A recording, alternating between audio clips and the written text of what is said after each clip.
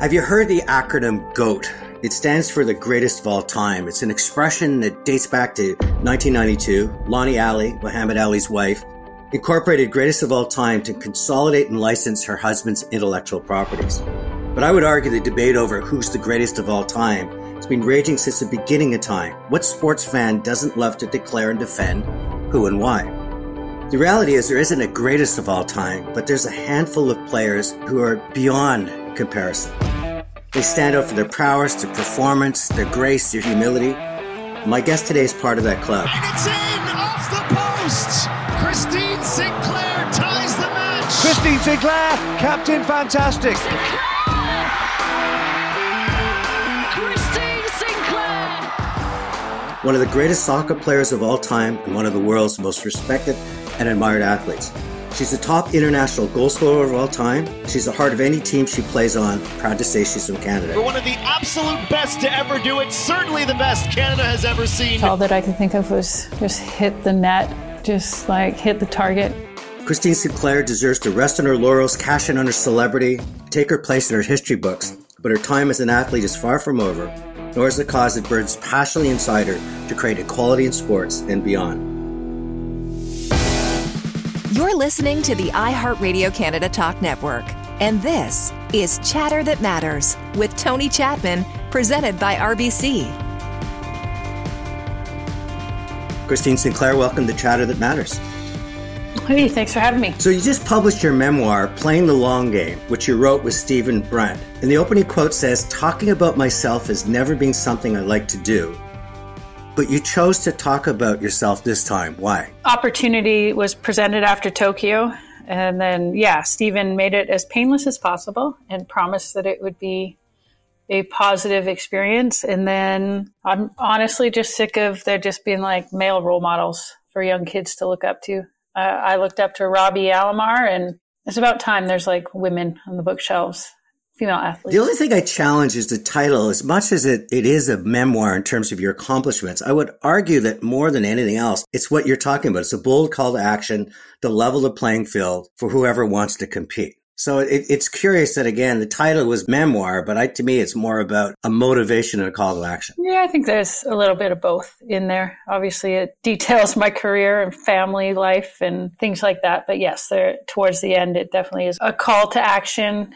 Yeah, just not being done. If you could wave that magic wand and get the world to wake up to the realities of the inequalities, what would that world be like?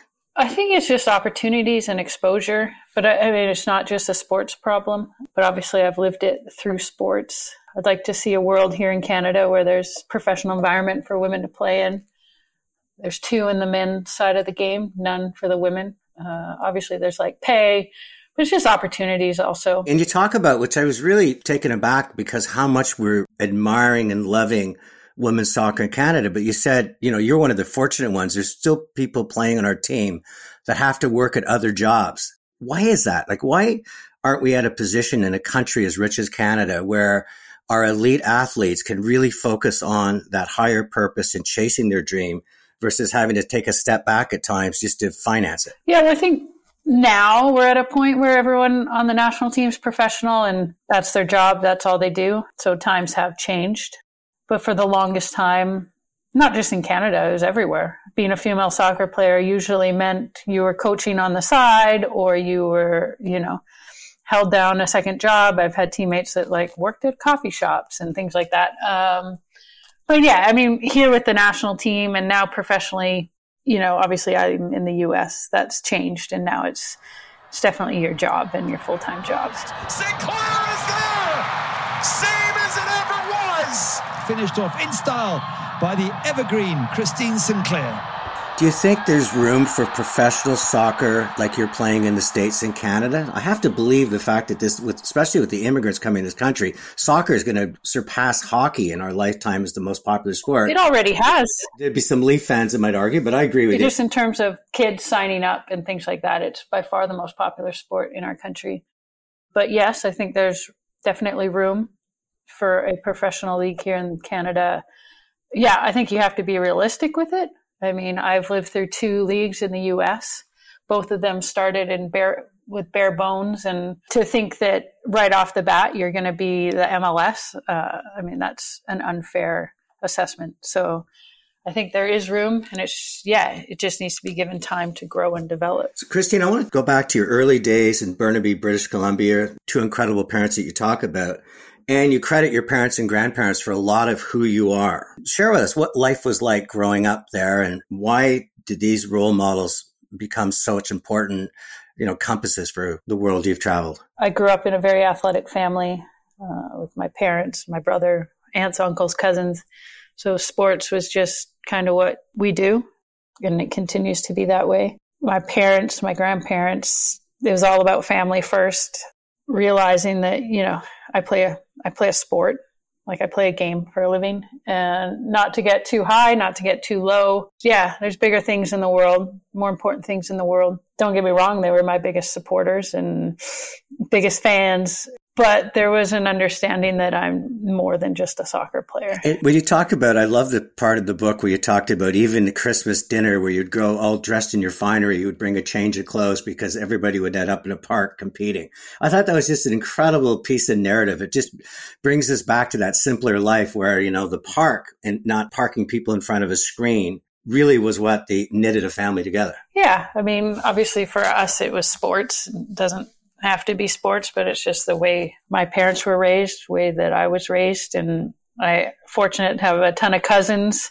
No matter what, no matter the occasion, we'd end up at a park or in the back alley playing street hockey, or we'd invent some game, just what our family did. And I laughed because I'm the brother of with three sisters. When you describe Michael, who's 3 years older than you, at times we'd be using our bats to play baseball. At other times we might be swinging each other. But it sounded like you had a great but very competitive relationship. Did he treat you as a little sister, or if you were out in the playground, you were amongst equals? Yeah, I'd say it wasn't even equal. It was like he'd pick on me more. But no, we had a great childhood. Yes, you'd be playing 1 minute and the next minute you're ready to kill each other. And then 10 minutes later, you were back playing again. It's just, we're both competitive people. We're both athletic. And yeah, just naturally, sometimes it wasn't pretty. And how about when you started each, developing, and creating attention for your athletic abilities? How did that go over the dinner table? Was it teasing or was it mutual admiration? I'm just curious, in a family that as tight as yours seems to be, does it ever get to the point where one tries to stand above the other? No, I can't remember exactly, but I don't remember us talking about our sports a lot at the dinner table, for instance. We're usually running from one practice to another, but I think of big family dinners and stuff. It was never what is Christine doing in her soccer? No, it was never that. When you went to school and Michael went to school, there was, a lot was placed on competition and succeeding and measurement. Today it seems to be the school system's backing away from competition. It's more about everybody gets a medal for participating. There's even track meets at my niece's schools where they don't even measure time or how far you jump, just the fact that you tried it. Do you think that's a good thing, or is that just a sign of the times? I have no idea if that is a good thing or not. I think for myself, at times, it would have maybe been a little bit healthier to not always be competing to win, just because I am that competitive person and so hard on myself. But then I don't know where my competitiveness would have been fostered and grown. So, and as a student, could you sit still in class, or were you just sort of a little bit more unbridled that you really wanted to get out and take control of whatever situation you're in? Oh God, no. I was good in school. I sat and listened and did my work. No issues in sitting through, whether it was elementary school, high school, university. And how did you manage to do it all, run from practice to practice and be a good student? How did you prioritize your life back then? What kind of lessons can you give to other people that are chasing many dreams at a young age? School was always first. Not even bad grades. We didn't really get bad grades. It was just, we knew that if our schoolwork dropped, sports would be the one, we wouldn't be going to. Education was always high, number one. And it continued through university. It obviously took some work, but I also wanted to do well at school. It went hand in hand. You're listening to Chatter That Matters with Tony Chapman, presented by RBC. Now Becky plays it through. It's Christine Sinclair with a chance on goal. And Sinclair moves one step closer to history. Something that I've been thinking about, obviously, for the past couple of years as the goals have sort of ticked away. And it's just an honor to be on the top of that list. It's pretty cool. My guest today is the greatest of all time, and her record speaks for itself. No male or female on the planet has scored more international goals than Canada's own soccer star, Christine Sinclair. Were you motivated by, and because you talk about the role models that you're the matriarch and patriarch of your family, your grandparents, your parents, was it part of that was to please them, or was it more internal motivation? Oh, for me, it was all me. They put no pressure on me. Besides getting a good education, I think my career, it's because of like internal motivation and a little bit of craziness. Growing up and listening to other parents potentially screaming from the stands, if your parents didn't have that kind of pressure, how did that make you feel in terms of how you were brought up versus others? I don't know. It's hard to say. It's more that I see now. Like, I feel sorry for the kids now whose parents are like joysticking them through life. Because I think of the teams that I grew up on, we didn't have that. The parents, it was more of like a family-friendly place and environment where like the kids were friends, the parents were friends. It really felt like a safe place to like compete. And Roberto Alomar, you mentioned him earlier, and I was a huge Blue Jay fan as well, and was part of that whole, being in the stands and watching. Why him versus any other of the baseball players? I was a huge Jays fan at the time. Like, I played competitive baseball. I played second base, so I think I just naturally gravitated to the player that played my position on my favorite team. When did soccer become your destiny? Because you were competitive in a lot of different sports. You're a very talented athlete. When did you realize that soccer might be something that you're going to pursue versus just play? Well, I think I say in the book, it was the first time I made a provincial team, and the coach kind of sat me down and was like, if you keep this up, you'll make the national team at a young age. And that was kind of the first time for me that even opportunity or that possibility was like told to me. I didn't know people on the national team. I didn't know really of the national team. So I think that was the first moment where it was like, oh, okay, really? This could be possible? Cool. Did that change your focus or your priorities in terms of where you invested your time? Or was it just, that's interesting to know that I have that talent? I don't think it changed things right off the bat. I just continued to play because I love it, and I love playing with my friends. I can't remember, but at some age, maybe I was 14 or 15, like I changed teams from playing with just my friends to a more competitive team, an older team. Yeah, that was kind of the first time where I'd made an adjustment and changed what I had been doing. A lot of people of that age would not make that choice. They prefer to stay with their friends and where they're comfortable and where they're having fun. You didn't. Any regrets? I mean, obviously it paid off in terms of your career, but a lot of people that have become elite athletes or elite in life sometimes say there's parts of my childhood I wish I could have reclaimed. Any of that with you, or did you find a way to just kind of keep everything working? No, because I think for me what happened is I was playing up on a provincial team and playing my own age on a club team. And so when I switched teams, I just went up to the age I was playing on provincial teams. So I had friends on that team too. But that's also why I made sure that certain things happened. Like I played high school soccer so I could have that experience, high school basketball so I could have that experience. I mean, yes, there was an understanding that if a provincial team or anything like that ever overlapped, I'd be going to that. But I made sure that I did get to experience the high school life. That was very important to me as well. And one of the things that was happening at that time you talk about in your book was the 1999 Cup that changed everything for women's soccer. What happened in 1999 that you feel really started to open up a path that women could be on a level playing field and create it and offer a game as exciting as the men? The 99 World Cup in the US, I think, was like the moment for women's soccer. It's the moment that it changed from almost being non-existent to at the forefront. I was fortunate to be able to go down to Portland and watch a couple games, and that definitely inspired me. But just the women's game in general, that was kind of the launching pad for the U.S. team and everything they've built since then. And all the other countries have sort of just followed in their footsteps. And it was the birth of the first professional league in the U.S. I mean, the Rose Bowl was full for the final. I think like 90-something thousand fans. I had my own Mia Hamm jersey. Women's soccer had arrived, and it wasn't going to go backwards. Hamm brings it down, still on it with the left foot, and the goal!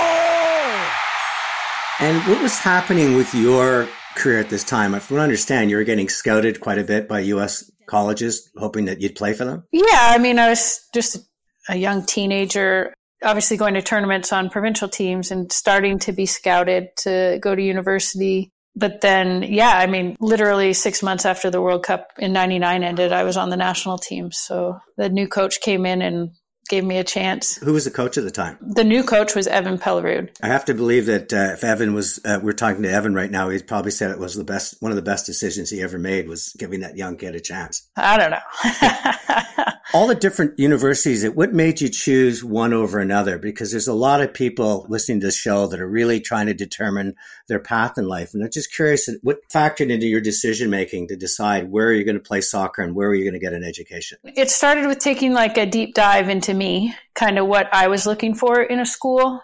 And would I be able to like travel to the East Coast? Would I be okay playing on the East Coast? So I narrowed it down to 4 schools, so the University of Portland, UConn, North Carolina, and Nebraska. And the North Carolina coach came up. I didn't like him. I went to Nebraska. I couldn't picture myself living in Nebraska. Clive Charles was a family friend at the University of Portland. I have family down in Portland. It felt the most comfortable for me. Clive was one of the best coaches I ever had, and he was the only university coach that approached like the athletes as people first and soccer players second. And then, yeah, University of Portland is a small school, obviously a powerhouse, but I knew I would fit in there. I'm going to shift in a minute to talk about really this calling of leveling the playfield. But just as we wrap up in career, it's almost impossible to wrap up. I mean, the top international goal scorer of all time.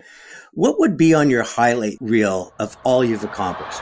3 Olympic medals, one of them gold. To win it for Canada! Canada came! Canada conquered! Canada gold at Tokyo 2020!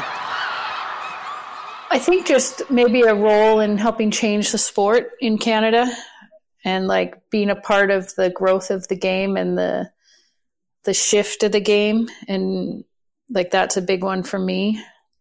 And then, I think the goals kind of speak for themselves.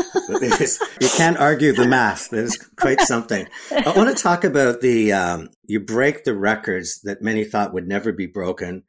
And you wanted your mother there to celebrate it. And I know how important she was to you, but she'd been suffering for a while. And how did that impact you as an individual when she passed away, and knowing that she wasn't there because of a pandemic to really see just what you accomplished?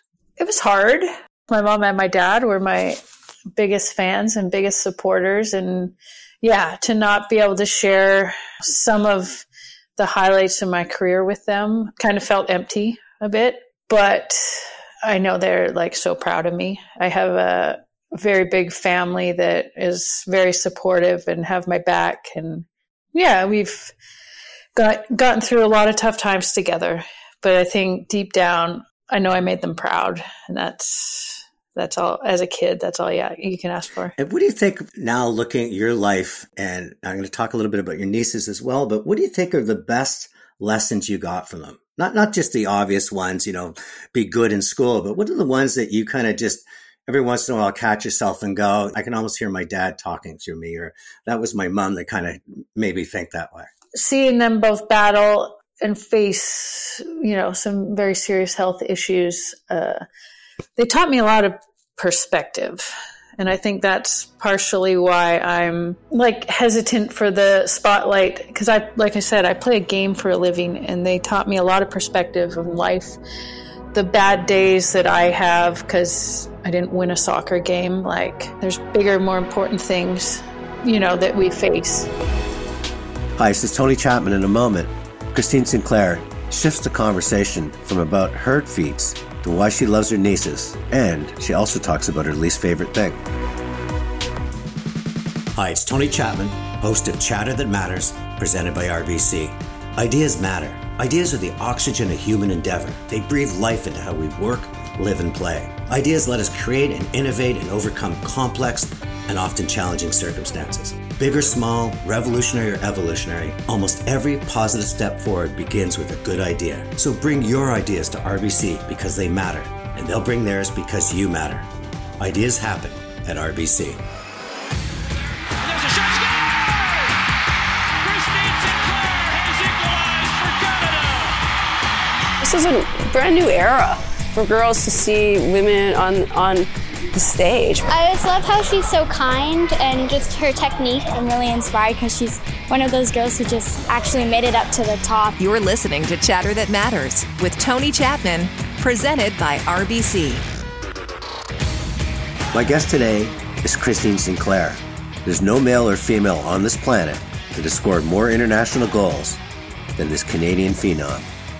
What do you bring to your nieces? I mean, you talk about how much you love your nieces. I mean, what do you share with them, given that you're the aunt they love, but at the same time, you're this global celebrity? I love that they don't care that I play soccer. Like, they obviously know. They understand and, like, watch the gold medal game, and they think it's so cool, and they just want to hang out. They want to spend time with me. I'm just their crazy aunt. And they're, the amount of times they're like, if people only knew what you were really like. And I love that. I love that I'm just their auntie. It's one of my least favorite things. It's like when I'm in Vancouver with them and people stop me and like want to take a picture.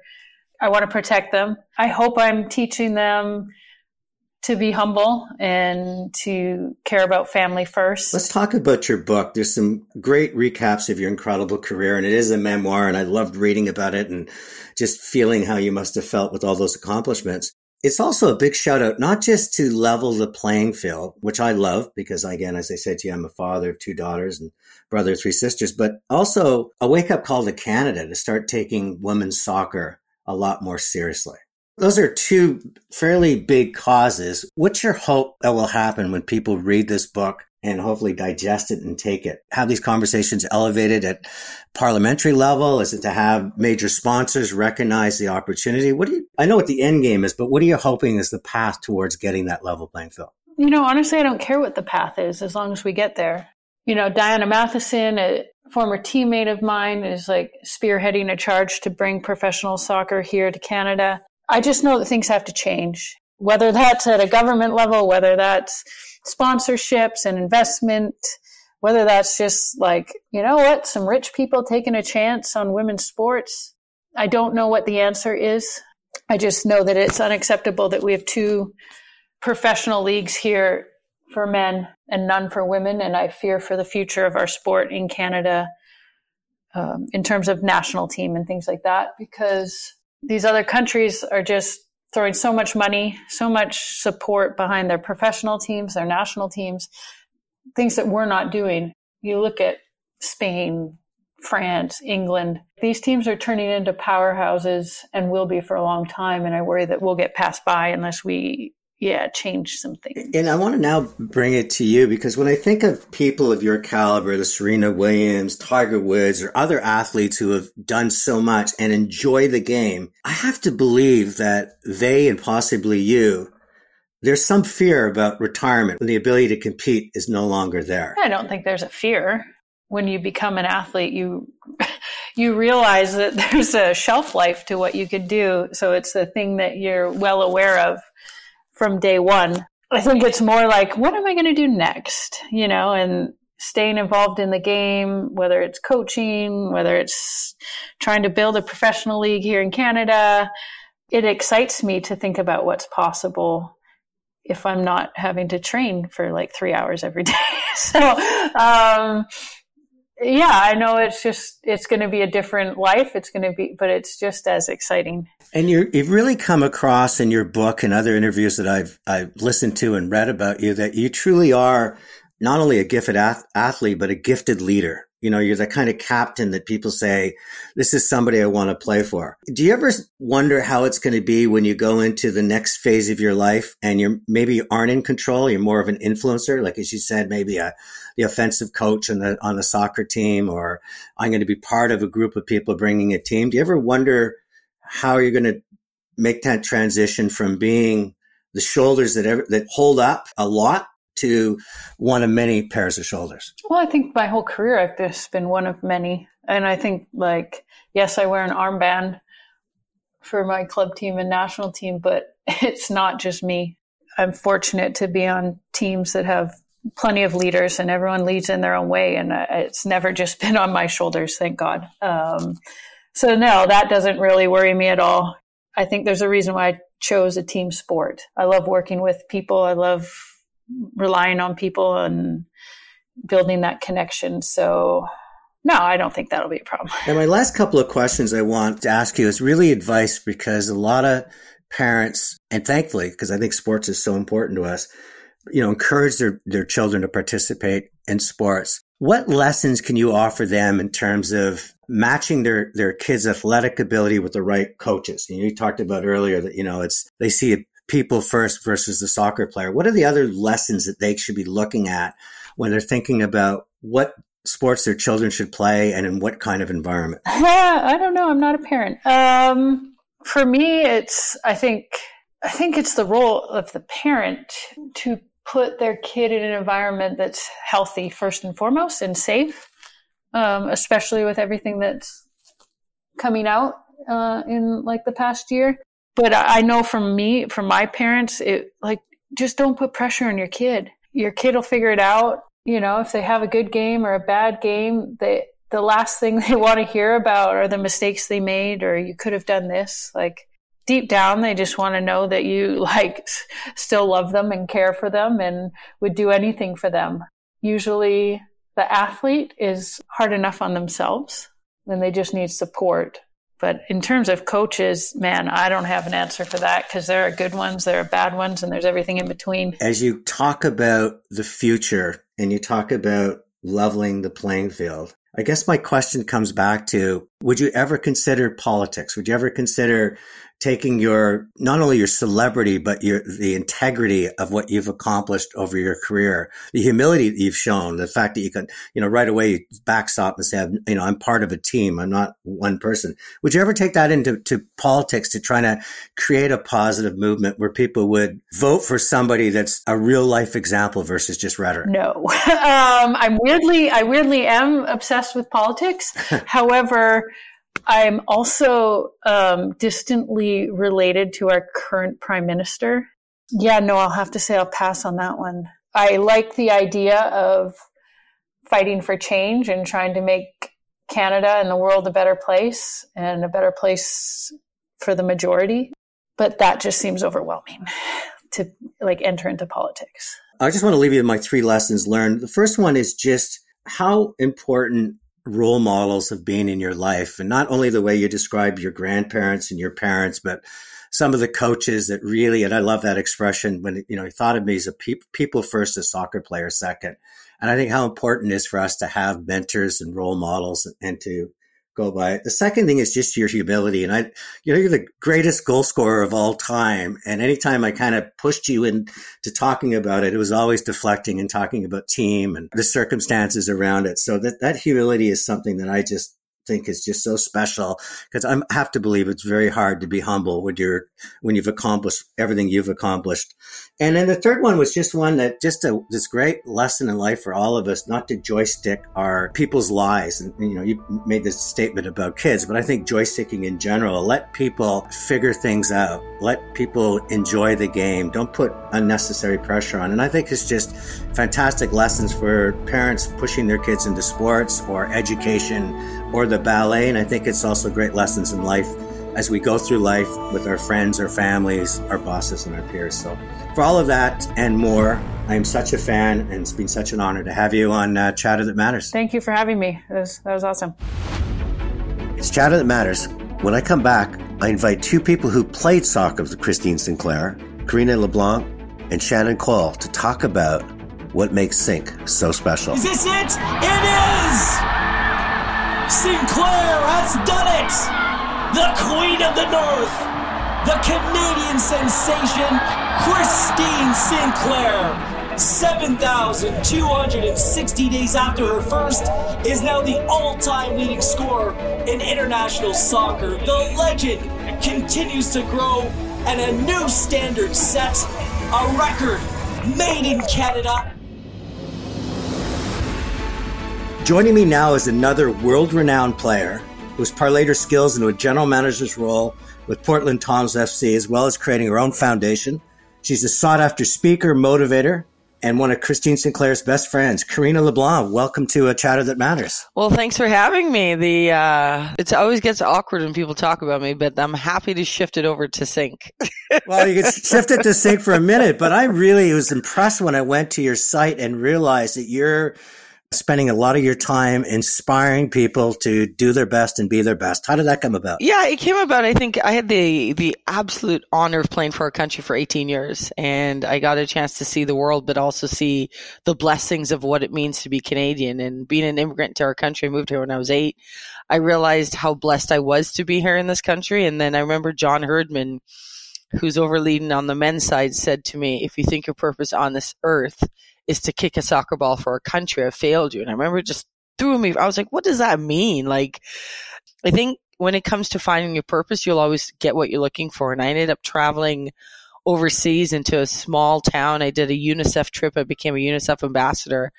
And it was then I realized that this game was a platform for me, and it helped me shape who I am, but it also helped me give this drive that I want to impact people for the better. And Karina, coming up after you on the show is someone you know, Shannon Cole. Oh, I love that woman. Yeah, we go way back. This sport brings about, you go through the highs and the lows of the lows, and only you understand the sacrifices, or your teammates understand the sacrifices, because people see you standing on the podium, or they see the glory, they see the defeat, but it's quick.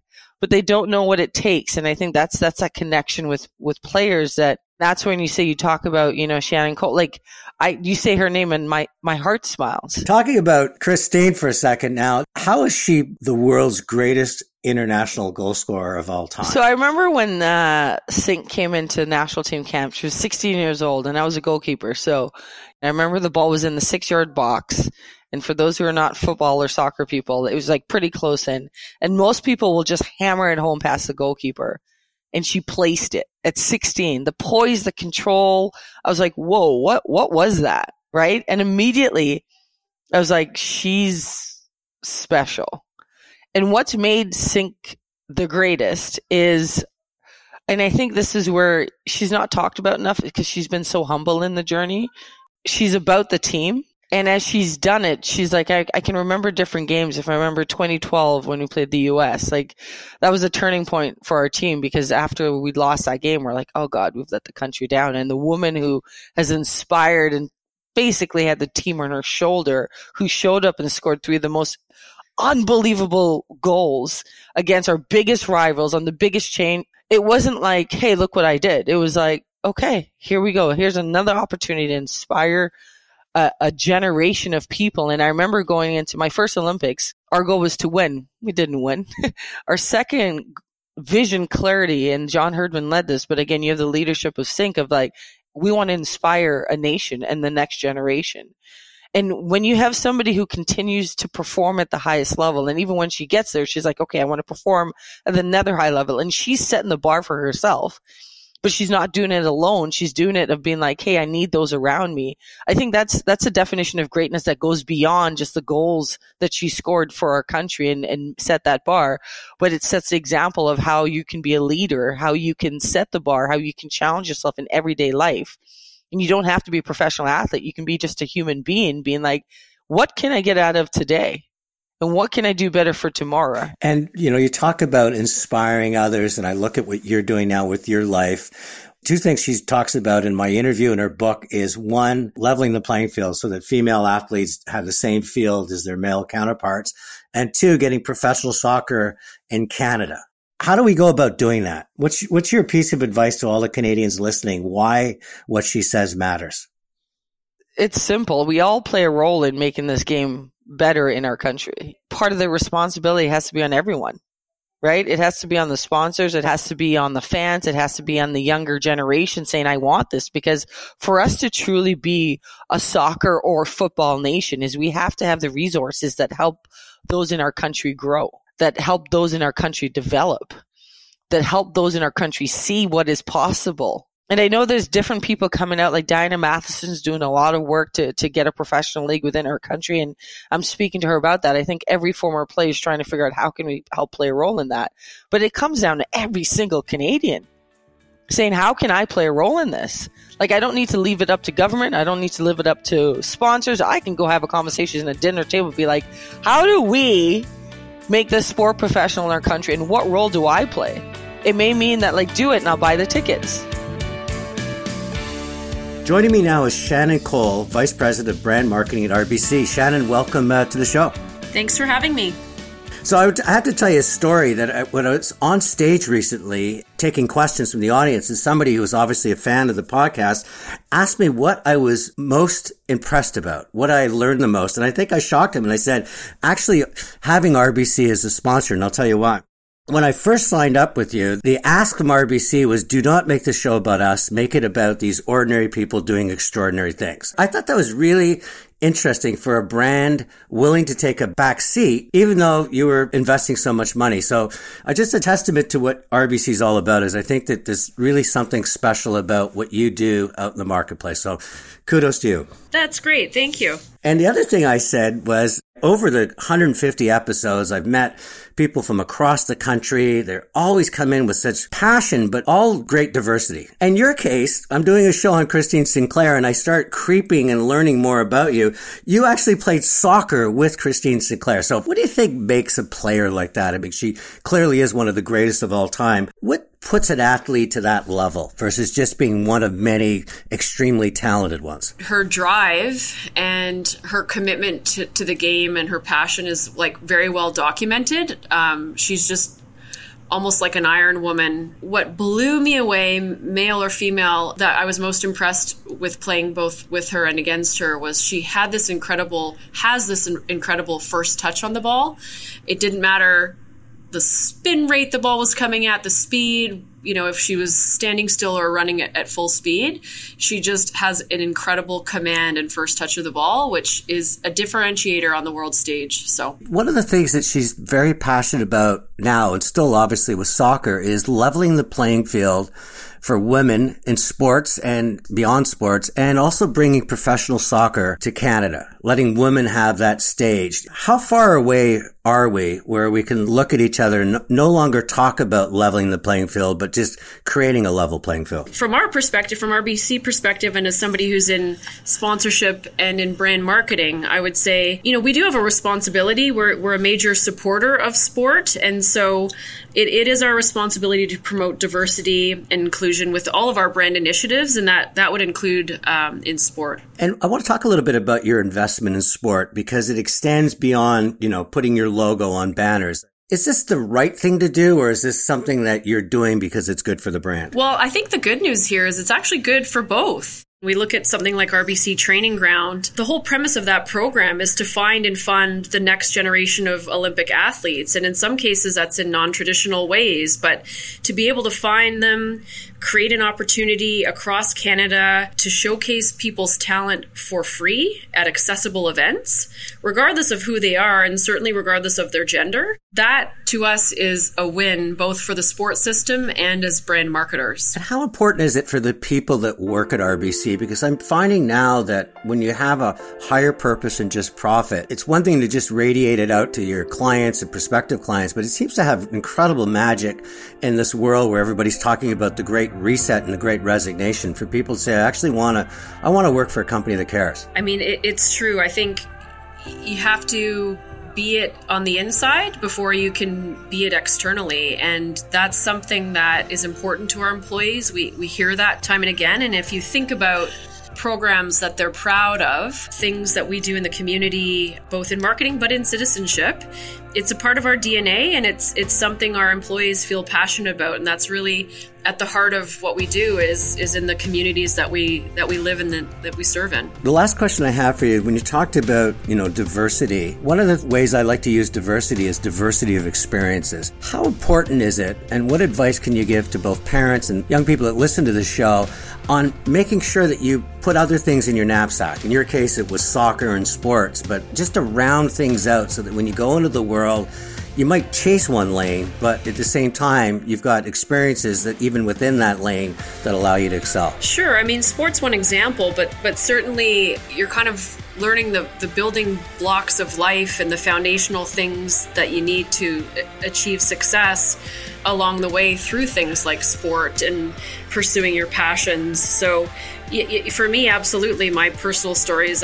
that's about sports, and it taught me about teamwork and cooperation and collaboration and tenacity, and you name it. Any of those things you can add to your toolbox, as you said, serves you well in life later on, even if it's beyond the soccer field or the playing surface that you're on. Janet Cole, I really appreciate you coming on Chatter That Matters, and I hope you'll join me again.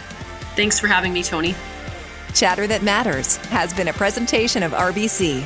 Fridays, join Tony Chapman for Chatter That Matters on the iHeartRadio Canada Talk Network. It's Tony Chapman. Let's chat soon.